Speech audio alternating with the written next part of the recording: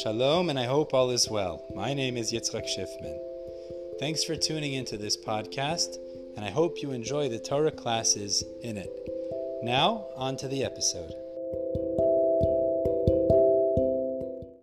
The Haftara for Parshas Vayera is taken from Malachim Beis, Perek Daled Pasuk Aleph through Pasuk Lamed Zayin. And there's two different stories here that occur with the Navi Elisha. Elisha was the great student of Eliyahu Navi who took over after Eliyahu ascended in a fiery chariot. And the Psukim tell us two stories of the miracles of Elisha Navi. So the first story tells us that, as Chazal learn, the wife of Ovadia, who was a special person who supported and sheltered hundreds of Nevi'im from the evil sword of Achav and Izebel, she, after her husband passed away, was bothered by many creditors who she owed money to, and she didn't have anything. And they wanted to take her two children as slaves. So she went to Elisha for help. Miraculously, Elisha said, bring out the vessels and borrow vessels from your neighbors, and the oil, little bit of oil that you have in one of your vessels, continue to pour them into the other vessels, and it'll continue to flow, which is what she did. She filled up many, many vessels beyond, obviously, the rules of nature, until she was able to accrue a tremendous amount of oil that she'd be able to sell off and pay up her creditors with the resulting funds. So that was miracle number one.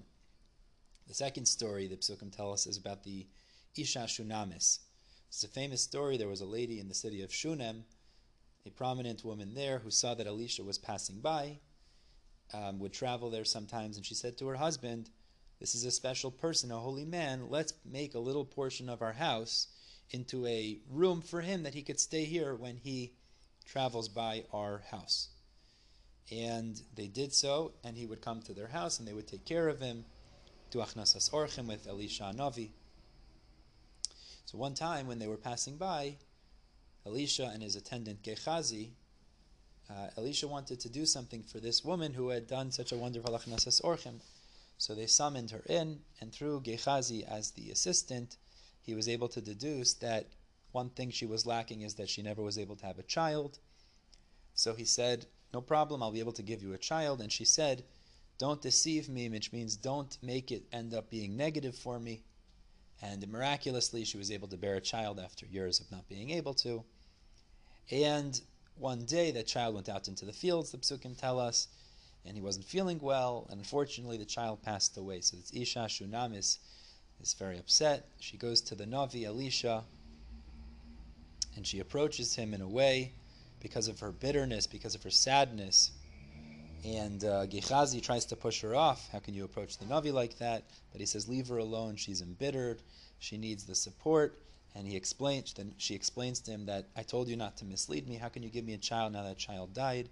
So immediately Gehazi and Elisha approach the woman's house, and Gehazi is not able to do anything regarding the child, but Elisha, in a miraculous way, brings the child back to life and gives the child back to his mother. Now, those are the two stories in these Haftaras. Obviously, the second story about someone bearing a child in a irregular circumstance or supernatural circumstance corresponds to the Torah's portion this week of Vayera, where we talk about Avram and Sarah bearing Yitzchak in their old age. And really it reflects the same theme, which is that everything is controlled by HaKadosh Baruch Hu, which is really why when Sarah was told that she would have a child and she laughed, in the beginning, Vayera, and the Malachim tell her that, Hashem says, Ayipole me Hashem davar. There's nothing that's impossible for Hashem to do, and He takes her to task for that. It's a tremendous lesson that we need to remember, is that it's true, there is concept of teva, of nature, but ultimately everything is biyad Hashem. Very important thing to remember, especially at difficult times. Things look difficult, but if we're doing what we're supposed to be doing, HaKadosh Baruch Hu will make sure whatever needs to happen will happen. And it doesn't necessarily mean it'll happen within nature. Generally, there is a concept of mazel, but when it comes to Yisrael, the Jewish people, ein mazel be Yisrael. We can override that by utilizing our great abilities that HaKadosh Baruch Hu built into us to overcome even the natural realities of life, to be successful in the ways that are necessary, if so wants HaKadosh Baruch Hu. Okay, everyone have a wonderful Shabbos. All the best.